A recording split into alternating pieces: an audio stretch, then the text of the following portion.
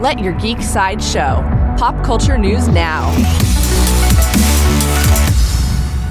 Hi, this is Andrew, and here are your pop culture headlines. New from Star Wars, Carl Weathers shared an update about The Mandalorian Season 3. He confirmed that he'll be returning both as Greef Karga and as a director. Season 3 of The Mandalorian has no release date at this time. For fans of comics, Fox is set to make an animated adaptation of Berkeley Breathitt's comic strip, Bloom County. According to The Hollywood Reporter, Breathitt will both co-write and executive produce the project. There is no further news about Bloom County at this time. Coming soon from Paramount, Paramount released a new poster for Sonic the Hedgehog 2. The poster shows Sonic and Knuckles fighting over a Chaos Emerald with a collage of others in the background. Sonic the Hedgehog 2 will sprint into theaters on April 8th. New from Marvel, according to Deadline, directors Justin Benson and Aaron Moorhead are set to direct Loki Season 2. The two directors previously worked on Marvel's Moon Knight. There is no release date for Loki Season 2 at this time.